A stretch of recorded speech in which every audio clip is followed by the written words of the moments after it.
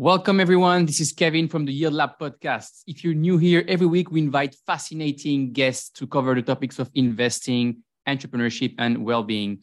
Our guest today is Felix Moreno de la Cova, previous CFO at Zappo, a Bitcoin vault company founded by Vences Casares, who brought Bitcoin to Silicon Valley in 2012.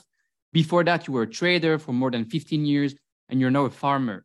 Actually a real farmer in the south of Spain, not a yield farmer. And last but not least, you are an economist with a deep passion for the history and the evolution of money from barter once upon a time to precious metals, to fiat currencies, to e-gold, to Bitcoin today.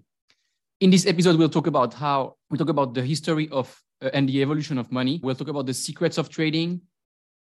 We'll talk about the regulations. And last but not least, we'll talk about freedom of speech. Ladies and gentlemen, before we start, don't forget to subscribe to our channel and turn on the notification to never miss one episode. Also keep in mind, of course, as usual, that nothing shared or discussed here is financial advice. And now that we've covered the basics, on to today's episode. Felix, this is a special one because you're the person who first got me into Bitcoin. Happy. First in 2014, when I was doing a master's, there was this person who came at the end of an entire week that we had on Bitcoin, who was called Felix, who was a bit of an arrogant person, I thought back then, and who would just talk about this Bitcoin thing that basically no one believed in the classroom, even after one entire week of studying the subject. And you basically ended this 1 hour session by saying Bitcoin is a new internet. And 4 years later, when I started to really get interested, you're the first person that I came to see, basically back to Madrid, to understand where to start in this fascinating and very wide industry. So, Felix, I'd like to start with a bit of context about you. What are the key turning points that led you to be who you are today? That's very broad, but I'll tell you what got me into Bitcoin. I've always been very interested in economic history and monetary history. I've followed the story of money from the beginning. I've read a lot on the subject, and I was always very disappointed with the current fiat system we have. And before Bitcoin came around, I was very much into gold and digital gold currencies. There was a sort of golden age of digital gold currencies back in 2007, 2008. We had e-gold, e-bullion, gold money, a bunch of projects. All of them failed. But before they failed, I learned about Bitcoin, and when they failed, I saw how Bitcoin could survive, had taken down e-gold and gold money and so on. And I decided to learn more about it and started reading up. I was very skeptical initially because I thought this is based on nothing. There's nothing you can touch. There's nothing material. There's no physical, tangible thing that's backing it. But then I realized, after a long time and being very skeptical very long, that there's actually a strength to that because it's a pure digital asset. Whereas if you make a digital gold currency, for example, you always need to rely on a third party to back it. You need a company, you need a government, you need someone to ensure that the promise that each unit, each gram of gold online is actually backed by a gram of gold in the real world. And it's very hard to check on that. You can do all the audits you want, but it's very easy to falsify. And also it's very easy to take down the company that's doing it. Whereas Bitcoin, by being completely decentralized and being open source and being transparent, it's taken a lot longer for it to gain value, to monetize. It also has a disadvantage of not having 5,000 years of history behind it. But it's so interesting how it's evolving very much in the same way the internet did, to millions and then hundreds of millions of users and hopefully billions soon. So what does it mean when you said that these e-gold projects failed? Were people kind of buying some kind of digital asset but backed by gold somewhere, but then the thing went to zero, like people lost money? How did it happen, basically? What happened? Well, actually, each of them failed for a different reason. For instance, e-gold was taken down by the government. It was set up by a guy from Florida, and basically the FBI came up to him after he got to about 6 million users, which was a lot at the time before we knew Bitcoin. They came up to him and accused him of all kinds of things, money laundering, the usual, whatever. And he had to shut down the company. And eventually he settled out of court, never went to prison, never did anything beyond home arrest. The project was ended. In the case of gold money, for example, the lawyers basically told them, hey, this is dangerous. The US regulators are going to come after us. Is it worth it for us as a company to do this when we make most of our money with investors? And why do we carry out payments? So they took it down preemptively. In the case of some others, smaller ones like eBullion and so on, they're true rug pulls. So like the owners actually run away with the money, or in one famous case, there was even, I don't know, the lover of one of the founders killed someone. I don't know. Each of them was taken down in a different way. But all of them had one thing in common. You had to rely on a company to ensure the backing. So once that company went away, in some cases, the money was recovered. In the case of eGold, even after there was a trial and there was a liquidation authority that took over the company, and all the money was there. All the gold was there. I had a tiny amount there, but I actually got it all back and more because the price of gold had gone up in the years that it took for the court case to resolve. Some of them were scammers, some of them were not, some of them are honest, but they all had the same problem. They were centralized. And that's why I'm so interested in Bitcoin and so interested in self-custody of Bitcoin and in decentralized exchanges as well. Okay, awesome. So before talking about kind of gold and Bitcoin, let's talk about the basics. You're an economist at heart. You wrote The Blondie Economist to explain economics simply. So let's start with some economics and basically the concept, the history, and the evolution of money. Why? Because that's the most important thing to understand regarding Bitcoin, basically. Most people think it's this weird kind of online gambling money, but the people who really understand why this is so important are actually economists who have a certain deep understanding of how money evolves. So let's start with that, so people can really understand why Bitcoin exists and why it makes so much sense. So first, what is money? So the key point about Bitcoin is scarcity, just the same as it was for gold. With gold, you depended on supply, but also gold reserves, but also on new supply coming from mining. But the growth of that supply was very small, typically between 1.5% and 2% a year. And more importantly, it was beyond the control of politicians and monetary authorities, who, after all, their job, despite all the rhetoric and all the propaganda, the job is to serve their masters. In the case of the US dollar, for example, the goal of the US Federal Reserve, they're always talking about the mandate, the dual mandate, keep inflation low and keep unemployment low. But the real mandate, the hidden mandate, is finance the US government by US treasuries. Financed when it was created, very shortly afterwards, it was used to finance the First World War. So that's a real mandate. And that happens, it's easy to understand. Anyone can get into the mind of the central banker who's been placed there by a politician. Whose phone is he going to pick up? He's going to pick up the phone of the politician on whose his job depends on. And they're going to try and help those politicians. And the first thing, now that we have another US debt crisis with the debt ceiling approaching, the first thing that they want is, please monetize our debt. But to keep it short, because that is their priority, they will always print more than is advised by what the economy is needed. And obviously, you know about the Cantillon effect and how those who get the newly printed money first benefit from it, and those who get it last push by it. And it's harder to see in developed countries like the US because the rhythm is slow. They've managed to keep the scam, let's call it that, because it's what it is, the scam at a tolerable level, 2% inflation, whatever. So people have the savings diluted very slowly. But you can see very clearly in countries like Argentina or Turkey or Nigeria, where inflation is in the double digits and sometimes triple digits, or Venezuela or Zimbabwe, back when Gideon Gono was printing those $1 trillion bills, Zimbabwe dollars, of course. There you see the Cantillon effect very raw. The guy who gets the money today is at a huge advantage compared to the guy who gets the money a month from now. And they can profit very easily from it. But that all goes back to who controls it. Is it a level playing field for everyone where the rules are the same for everyone? No. With fiat money, the rules are different from the people close to power than from the people who are not. So where does this come from? Basically, you talk about financing the First World War, but it actually comes from a long time before. So if we look at the history of money, can we basically talk about this concept of hard, sound money, talk about the Mississippi bubble, talk about the French Revolution. So people can understand that this thing already exists since a very long time. And basically we go through the kind of history, maybe from people who were just barred. There's a lovely book called 40 Centuries of Price Controls, How Not to Fight Inflation. And it goes back to the Babylonians. The Code of Hammurabi, almost 5,000 years ago, has price controls in it because they're having problems with inflation. But since we don't have that much data on that, we have much closer examples, for example, from the Roman Empire, when they started debasing the currency. We actually have a perfect chart because there's so many Roman coins from different centuries that have been collected. You can see the silver content in the denarius and how it was reduced slowly at first and then very quickly up until the collapse of the Western Roman Empire.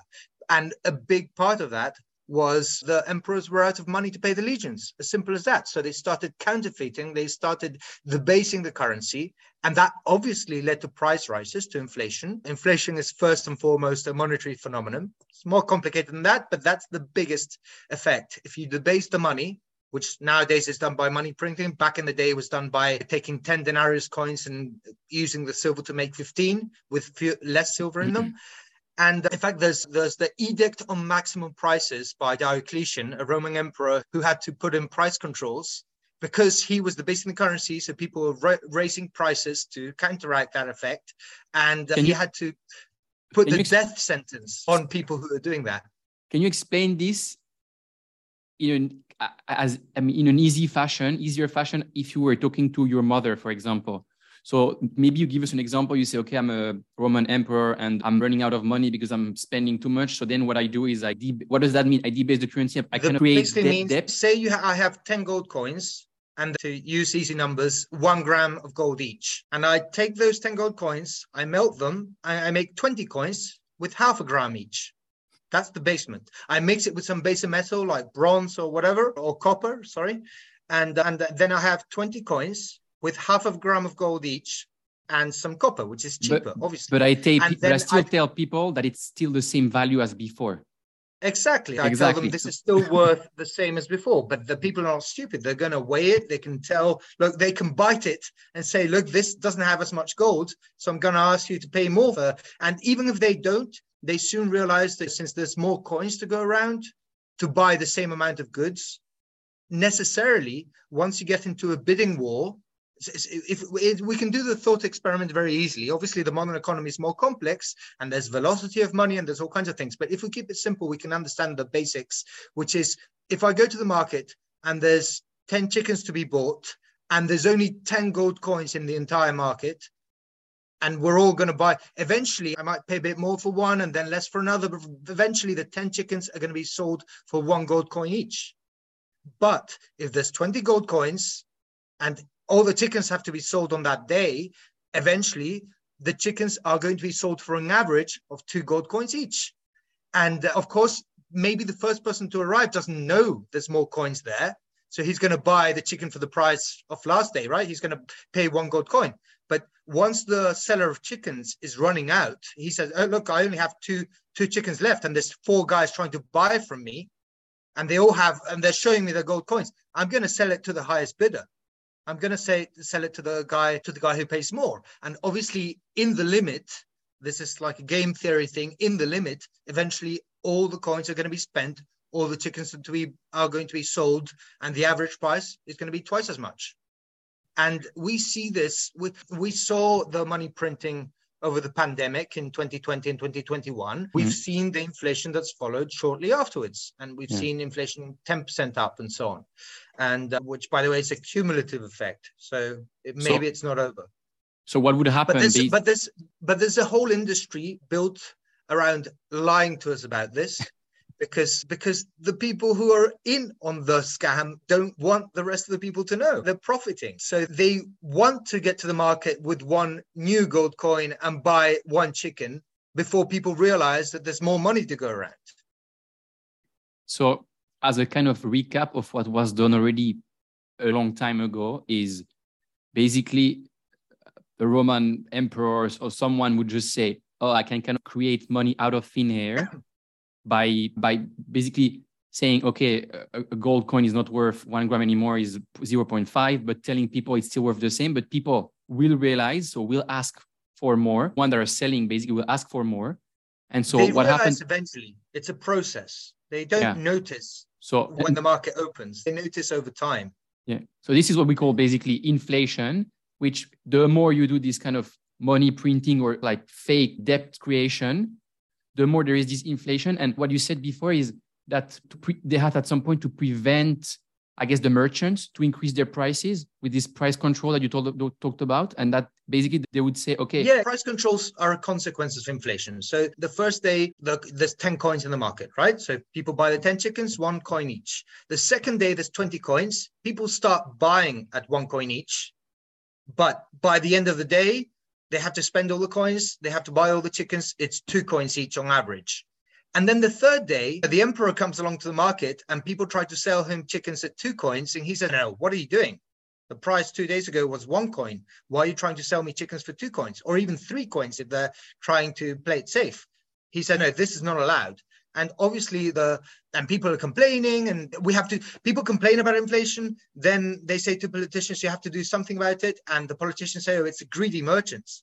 They're trying to get more money for their chickens. And they try to blame anyone but themselves. There's a lovely book about inflation. There's always economic fight about the definition of inflation. The old definition that was accepted by everyone was that inflation was an increase in the amount of money, the quantity of money. But over time, that's been changed. And nowadays, most economists accept the new definition, which was changed for propaganda purposes, obviously, that inflation is an increase in the price of goods. But that's a consequence of the increase in the amount of money over the whole economy, obviously. There's localized effects that can be different. And nowadays, most people use inflation, most journalists, even most economists use inflation as a synonym for CPI.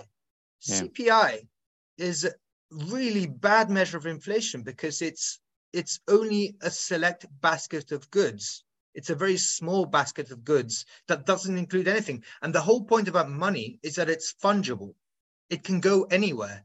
It doesn't have to go into that small basket of goods that some economists are measuring. It can easily go elsewhere. It can go to housing. It can go to stocks. It can go to commodities that are not in the basket. All these tricks are being made to confuse the common public about what the cause of inflation is, because politicians don't want to be blamed, obviously. Even in places like Argentina, where the money printing is so fast and so obvious, and the inflation is so easy to see on a daily basis, politicians still say, oh, no, it's because of other reasons. It's because of the balance of trade. It's because of sanctions. It's because of the evil speculators. It's because they have a million guilty parties, but they will never look to the central bank and to the money printing. They don't want to. There's a lovely book, The Fiat Money Inflation in France. I made a short documentary about, still on YouTube, I think, about inflation in the French Revolution. And it's very interesting because there's two episodes. There's the French Revolution and the Mississippi bubble. But the French is the most. Let's talk about that, and let's talk about how it ends. What's probably a logical question for most people is, okay, you start printing money in the old time, one way or another. Then you say, I'm going to do some sort of price control, maybe even threaten people to kill them if they increase prices. But if the thing gets out of control, how does it end? How did it end in the past? We can take these 2 examples. And how does it end today in these countries where the inflation basically is out of control? Always ends one of 2 ways. One is the collapse of the currency.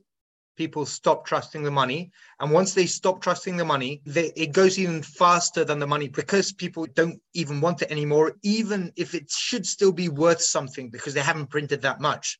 Once confidence collapses, the value of money disappears. And the second way ends is when they stop printing. And they do, well, Paul Volcker is a recent example. In the 80s, he raised interest rates a lot. He fought inflation as much as he could, and he managed to stabilize it. But it led to a big recession. It led to falling prices. Not falling prices. He only slowed down inflation.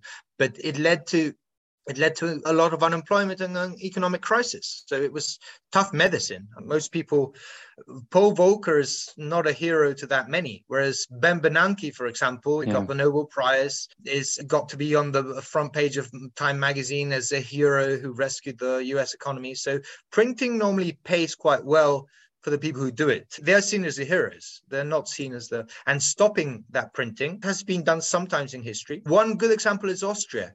Austria had a hyperinflation in the 1920s after the First World War, same as Germany, but they managed to stop it. And they did two ways. They stopped printing, advised in part by Ludwig von Mises, an Austrian economist at the time. And they also cut off all the currency that was coming in from the rest of the Austrian Empire. The Austrian Empire collapsed and Austria was left as a small nation, but the currency was used in all the empire. So they basically had to stamp the Austrian shillings, I think it was, the shilling notes with a little stamp that said Austrian shillings for Austria. And they stopped accepting Austrian shillings coming from Croatia, from Hungary, from all other countries. But they stopped it.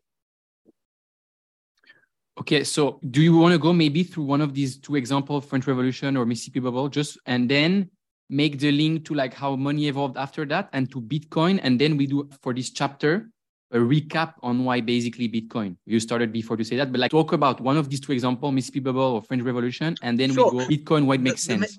The Mississippi Bubble was a very early example in Europe of money printing, but it's the less interesting case. There was a huge bubble, it collapsed, people lost a lot of money, France was in crisis, in shock, and so on. John Law was the villain of the story, but it's much more interesting what happened in the French Revolution because they had the experience of the Mississippi Bubble. They remembered, there were people alive in the French Parliament, in the Assemblée Nationale, who remembered the Mississippi Bubble, and they didn't want to print money because they remember the Mississippi Bubble. But they were convinced, they were outnumbered by people who said, no, we're going to do it in a very controlled way.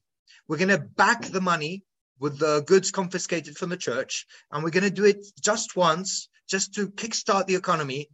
And of course, they did it, and it worked because it did give the economy, call it fake, but it did give it a sort of impulse. And a lot of people made a lot of money like that because, they got the newly printed money from the government and they went off and bought church properties with it. So they suddenly became big landowners before they hadn't been. And a new class of speculators came to be. And of course, those people whose mode of life, his business, they pressured for more, of course. Once the money printing ran out, they wanted more. And they convinced the Assemblée Nationale and they bribed the ministers and they got a second printing and then a third and then a fourth and eventually. And it's a very illustrative case because it reminds me very much of QE and TARP. I don't know if you remember it, in the great financial crisis was going to be a one-off thing. And then we got QE2 and QE3. And a bunch of people who've done really well out of QE wanted more. And now it's gotten to the point where the markets are addicted to these kinds of stimulus packages, and they're addicted to low rates. And now that we're seeing interest rates go up, it could be quite troublesome. There's a lot of this that aren't used to this. They're used to easy credit. Of course, back in the French Revolution, it was actually paper money. They actually had to print notes. Now it's just digital. So it's even harder to control. It's even harder to measure. So in a nutshell, after understanding all the history of how money works and how certain, let's say, parties in the economy or stakeholders are incentivized to print money for their career and for their wealth, the reason why Bitcoin is because Bitcoin is scarce. There's only 21 million Bitcoin and it's decentralized. So there is no central entity that is able to change the economic policy of Bitcoin. Yeah, people talk about the social contract a lot, but the reality is that most of the laws we live under, we had no say in. We had no power to choose them or reject them. If you can't reject them, you haven't had a choice, have you? But Bitcoin is a voluntary adoption of a social contract. All the people who use Bitcoin agree that it should be 21 million. It should be limited. It should be scarce. And that's a very powerful thing. That's a very powerful idea. And that the rules are the same for everyone. Nobody gets an advantage. Nobody gets to make new Bitcoins. Anyone can make them the same way. Nobody gets to make them and exclude others. And this is something that puts Bitcoin apart from other cryptocurrencies as well. There was a Bitcoin Foundation. They never had any power over the code, but they didn't last long. But there's an Ethereum Foundation. There's Ripple is a company. There's Polygon is a company. All these other, that's what. But the reason that Bitcoin was able to do this was because nobody believed it in the beginning. Yeah. It was for a long time, for almost a year, it had no value. And only the value, at least no monetary value on the market, trade on the market. So Bitcoin really is special, really is different to all these other things. I don't know how someone could make Bitcoin today, because the minute someone made it, everyone would know that there was a potential for it to become more valuable, and they wouldn't treat it the same. They tried to corner the market. They tried many different strategies to profit from it. Whereas Bitcoin had this sort of immaculate conception, because it was so new, people just didn't understand and didn't know it. Yeah. Great. Let's talk about trading, because you've been trading, I think, for, you said, more than 20 years. And you've been trading pretty much every field: commodities, FX, crypto. Not more than 20 years. I'm not that old, but almost 20 years. Almost 20 years. Yeah, so, one of my first jobs was in stocks. Then I've gone through commodities. I've gone through Forex. Obviously, I've tried my hand at crypto trading. Not very successfully, I must say. It's a very difficult market. And I've done almost everything except fixed income. And yeah, so what do you want to know about trading? What's the real game in trading that's happening behind the scenes that most retail traders ignore at their own peril? Let's talk about the Forex market, for example, because that's the one I've spent most time on. Most traders lose money. A large majority of traders lose money consistently. In fact, a large number, I don't know if it's 30 or 40%, burn out and lose everything in the first year. And Forex brokers just don't care. For them, it's like a casino. There's going to be a bunch of people who come in, lose all the money and leave. It's fine. Some new people will come in. So it's very difficult. But there's also a small percentage of people who work for companies who are hedging for currency flows and so on. And they don't care about making money. They just care about, we're using this as a tool to hedge some other thing. And then there's a very small number of prop traders, I'd say less than 10% of total, who consistently make money. They have the best information. And I'm talking about in general. Obviously, if you have inside info from the Fed or the Bank of England or the European Central Bank, you have a lot easier, a much, much easier way of making money. What the Fed's going to do with rates before the rest of the market, you can make a killing.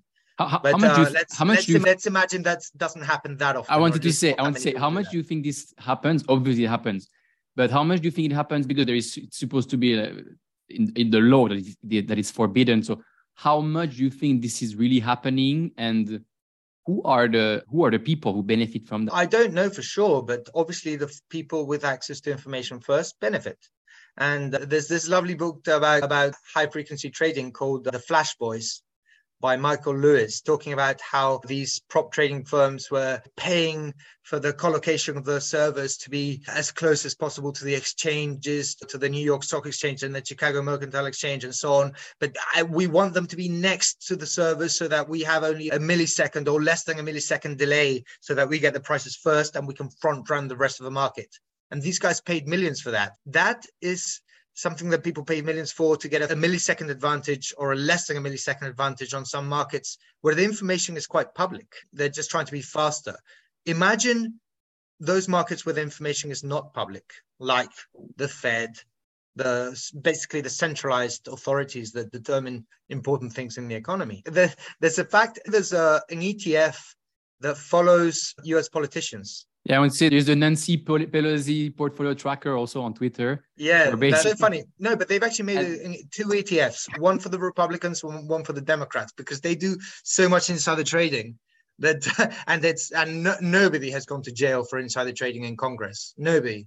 But even that is like the low-level game for the insiders, because laws take a long time to develop. They have to be written. There's a bunch of lobbyists involved.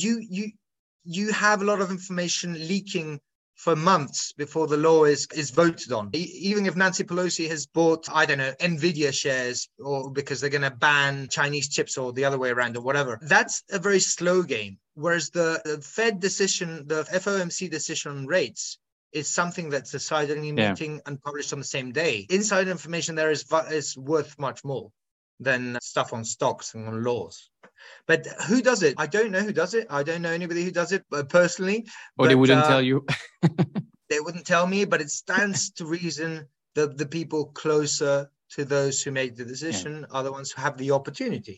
You said most people lose all their money in the first year of trading. Can you explain why? Is it because they're using leverage? Is it because they can't control their emotions? Is it a mix of that? Is there another reason? What should people who think that they can make money beside their job, or maybe quit their job to become a full-time trader because they can do it remotely from anywhere? What should they understand about the truth of this and the reality of this, of all these courses that are sold online? The first rule and the hardest, if you want to survive as a trader, and the hardest rule to apply, I've been the first one to break it in the past and regretted it, obviously, is controlling your losses. So what's it called? Yeah, and stop loss and basically risk control. So basically, you never, say you're doing Forex, to keep it simple, you never risk more than 1% of your portfolio on one trade.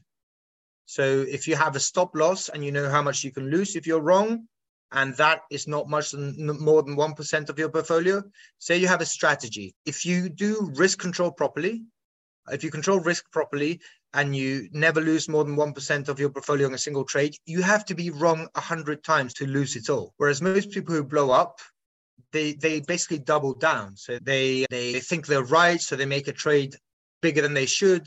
Then they're wrong. Then they double down and do twice the size to try and, so you say, instead of doing a 1% loss, say someone says, I'm really convinced about this, so I'm going to do up to 10% loss.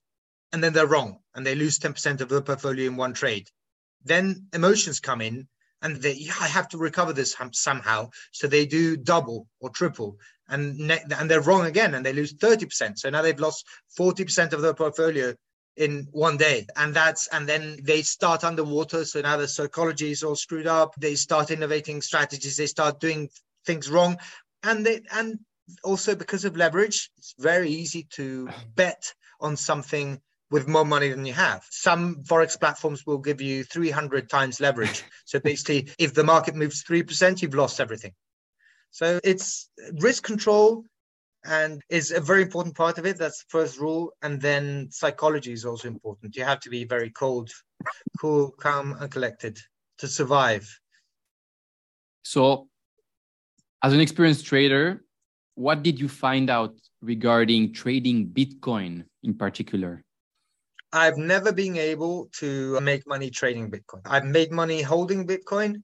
I've never made any money trading it because it's so different. For instance, it went up almost 10% over the past 24 hours. Yeah. I always trade Bitcoin because I'm trying to learn. I do it with tiny amounts. I use a platform called LN Markets, which lets you trade with 1,000 Satoshis. And I do it as a game to see if I can time the market. I was long Bitcoin 2 days ago. I closed the position making a few thousand Satoshis, so like cents of not even $1. And then the moment I closed my position, the market went up by 10% and I would have made it. It's very hard to time Bitcoin. And I'm sure there's big whales who can move the market in the short term and so on, and who have access to better information than I have. But I think most of them lose money. Even people doing simple things like arbitrage. So FTX, Alameda, the guys who blew up, were trying to do arbitrage between the US market and the Japanese market. Yeah. And that was the big strategy. That's how they started. Yeah. And I'm sure for the first few trades, they actually made money. And that's what they went with to investors to get funding. But the strategies don't last forever. So as soon as their strategy stopped working, but they realized that more money was coming in, that's when they turned it into a Ponzi. I was watching the Madoff documentary the other day, and I was amazed that Madoff never actually traded with his Ponzi. I thought he did. For a long time, I thought he started trading and doing okay, but then realized the Ponzi was more profitable, or lost money. And then, in fact, I think it did mention that his first fund blew up and he was bailed out by some big investors. And that's when he turned into a full Ponzi. But yeah, it's very difficult to time the Bitcoin market. I've never managed it, and I've been trying for 10 years or more, and I've never managed it. I think a key thing that you mentioned here is if you want to be a great trader, you need to develop strategies, and these strategies basically will work for a couple of weeks maybe, or 1-2 months. and then they will not work anymore because people will find out about the inefficiencies of the market and kind of close this gap. And then you will have to find a new strategy, and you have to do this forever, basically, which is probably very difficult or impossible. And that's why when you say I never made money, do you mean you actually lose money, or you mean you are not beating, just buying and holding the asset? Full disclosure, I've done, so like the past 100 trades I've done on LN markets, again, with tiny amounts of money, just as a game, I've lost in 60 of them and profited in 40 of them. So I'm down a few thousand Satoshis, but I keep trying because I want to learn. But whereas in Forex, I consistently make small amounts, but I make money. And I've had a Forex business for a long time. On Bitcoin, I've never managed it. Maybe I don't have the right strategy. I don't know. That's why I keep trying. But nobody learned from me because I don't make money trading Bitcoin. What are some potential explanations on why it's so difficult to trade Bitcoin? The first one, it's still a relatively small market.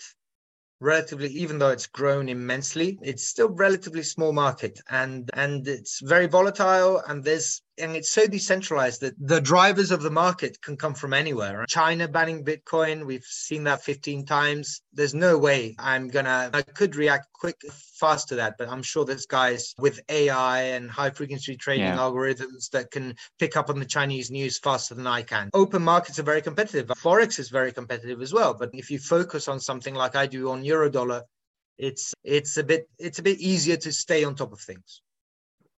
Yeah. Okay, great. I think it's pretty clear. It's extremely difficult to make money trading Bitcoin, if not impossible in the long term. I know a few guys who made a lot of money with the leverage and all that stuff, but they blew up many times before that. They learned, and they probably also have the thing that most people don't have. And okay, interesting. Let's talk about regulations. So you were CFO at Xapo, which is a Bitcoin vault company, and you witnessed firsthand the troubles that Bitcoin exchanges have with banks. So can you please develop a bit more about how hard the regulation make it for the industry to move forward, or what's the actual problem? In the early days, it was just impossible for a Bitcoin exchange to get a bank account. It was too high risk. Everyone was scared because of the Mt. Gox collapse. It was also very hard for audit firms to audit the accounts because they didn't have people who understood what a private key was, and how could they possibly know if the Bitcoin was the exchanges or belonged to the clients or whatever. So it was a very risky business for banks, and for not so much for banks, but they thought it was. And it was also very risky for auditors, and without audits, you don't get banks, etc. Now things are opening up a lot. Many banks do offer bank accounts, but they're still subject. The banking system, if you're treating in dollars, depends on corresponding banks. And corresponding banks are harsher than regulators, because from time to time they get a huge fine. JP Morgan and Goldman Sachs have gotten, and Bank of America have gotten huge fines for money laundering and stuff like that. And from time to time, JP Morgan pays a $6 billion fine for money laundering from the Mexican drug cartels. Yeah, but that's part of the business. Yeah, that's part of the business. They pay the fine. They don't give up the profits that they made with the business. But the regulators give them a slap from time to time. So they have very strong risk departments. And they basically put a risk on every customer, every transaction, every company. And regulators hate Bitcoin because it's something very new. First, because it's something very new and they don't understand it. They have very few people who understand it at the regulators. Secondly, because they see it as a threat to national currencies. And that, if you're the almighty dollar, that might seem very far off. But if you're the Argentinian peso, it is a very real threat. You don't want people using the competitor. And basically regulators, the way they do it is, instead of making a law that says banks can't open Bitcoin bank accounts, they will just say, no, you have to label them as high risk. So if the bank's risk profile is already higher for whatever reason, they will just say, no, look, our risk department doesn't allow this. Our compliance department doesn't allow this. And this is a very big risk because some companies, for example, stablecoin companies, we're seeing it this right week, now. Yes. Because you don't need to have a law to shut them off. All you need to do is make a call from the regulator to the banks and say, hey, why are you doing business with these guys? This is high risk. You could lose money. You're open to lawsuits. you're open to regulatory action, and then the guys will close the bank accounts. And if you're someone like, I don't know, Tether, for example, or Binance USD or whatever, you need the bank accounts because, you know, the backing, we're back to the ego stuff. You need the company to prove the backing. So that's when someone comes and wants to convert the USDT or the BUSD to dollars in the bank account or to some other currency, they need the bank to do it. That's why I'm so interested in Bitcoin self-custody and building the Bitcoin circular economy, where people earn Bitcoin and spend Bitcoin without having to go through the banking system. Because that's where you see the real power of this. You know, the banks are part of the fiat system and they are subject to the regulators, and they're always going to fight against the competition. Some of them, like Silvergate Bank in the US, which is currently running into a lot of trouble, will try to be a bit more innovative, but they're fighting against the tide. They're fighting against the current. So this is the next topic, but just before moving on to that, why is it so with these regulations? Is it because the regulators are trying to protect the consumers? Let's say now what's happening because FTX, etc. Is it because of lobbies in the bank industry? Is it another reason? Is it a mix of different reasons? Like, why is this? The first reason would be fear of innovation, especially in the European Union. We've seen that with internet.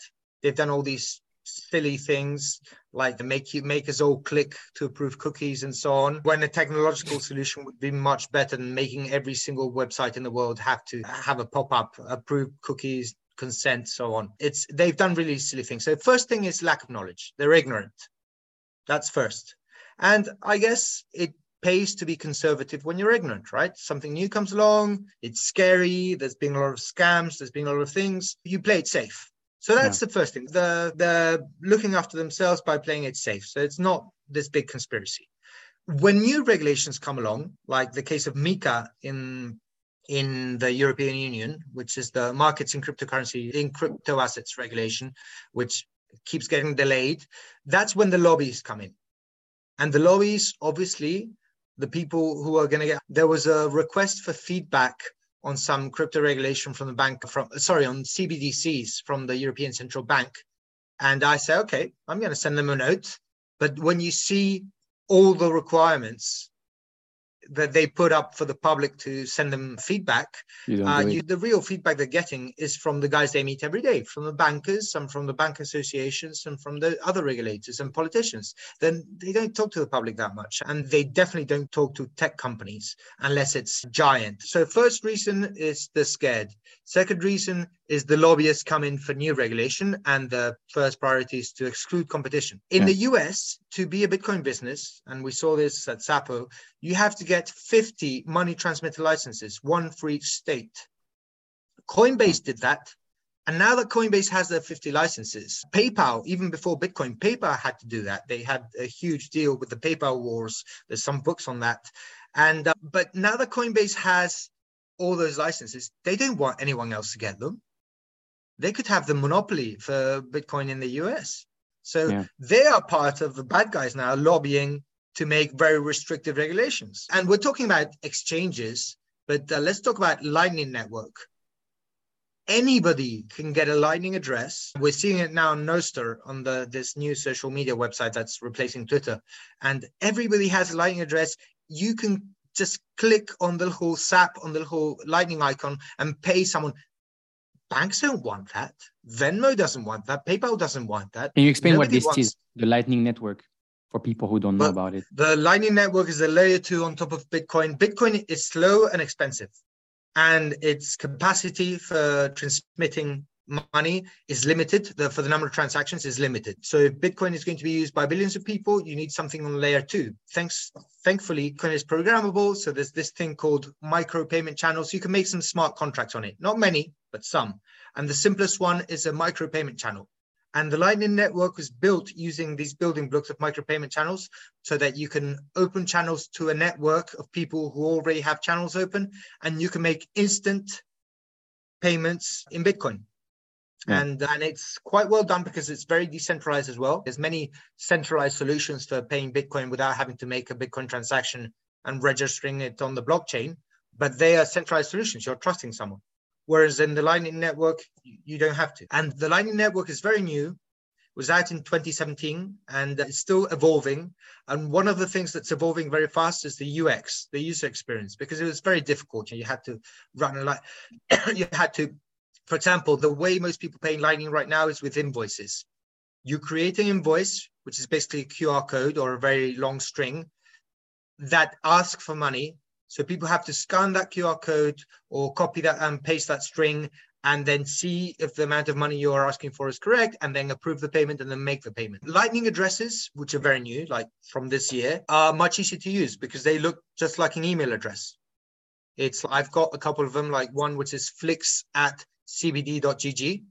And then you can copy paste it anywhere. You can send it via WhatsApp. You can on Noster or Nostrich or however you pronounce it, this Twitter-like social network.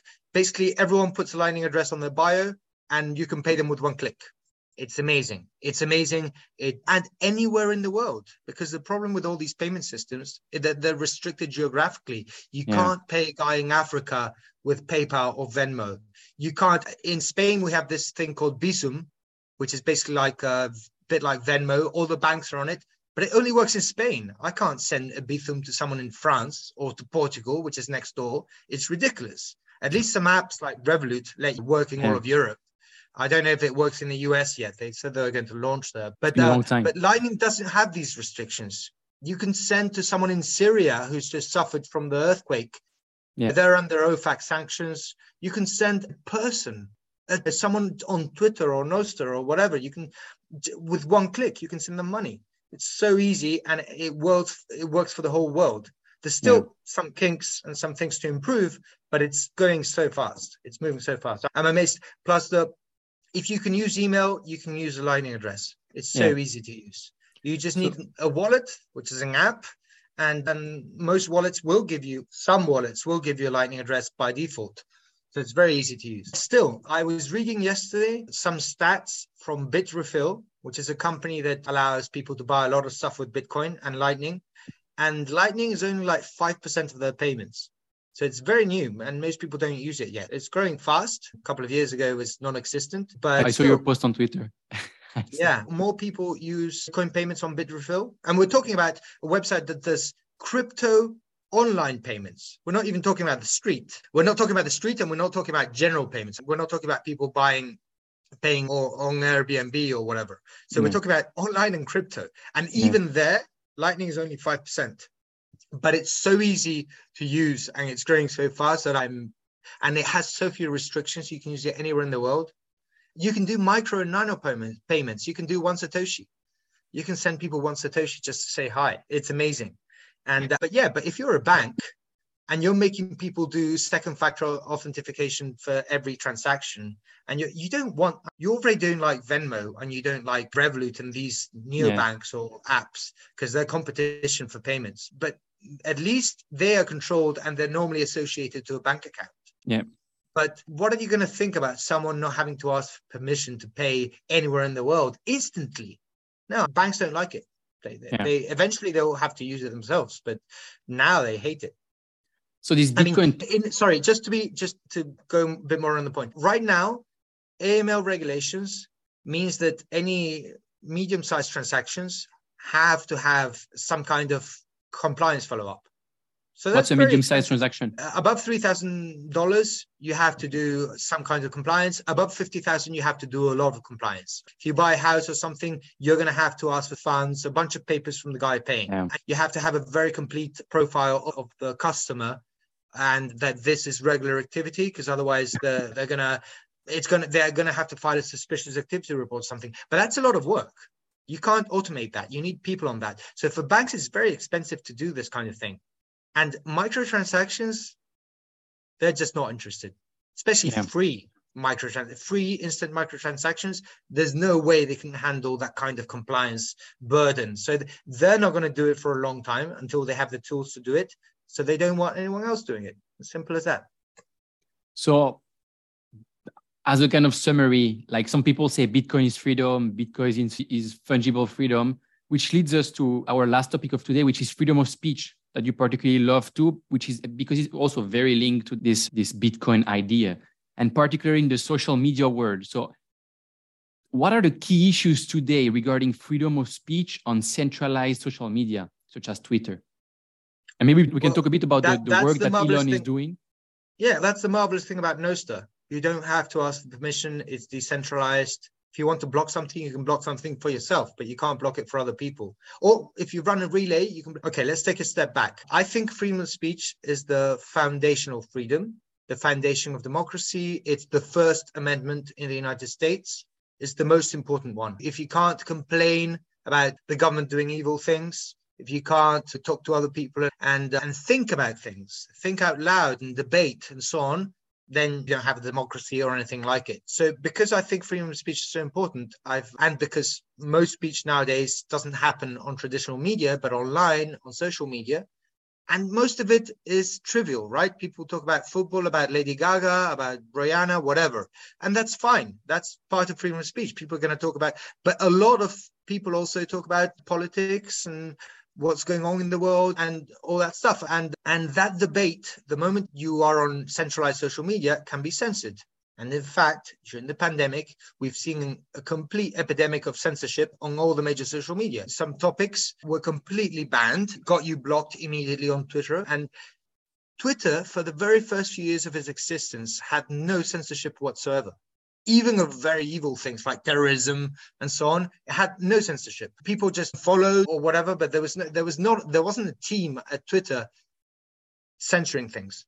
Now, censorship is quite strong, and I understand there's no way they can stop it, even with Elon, because they have advertisers, they have economic interests, they are touched by regulations, and the politicians nowadays are very keen on censoring speech, on censoring what they call misinformation and disinformation and so on, but which in many cases the politicians are the biggest liars and the first providers of misinformation, but obviously they're not going to censor themselves. They're going to censor the opposition or whatever, anything that's fringe. So I think for a long time, I thought it's very important to create a decentralized social network that would allow dissidents in China, in Tibet, in Hong Kong, in Russia, anywhere to be able to have free speech.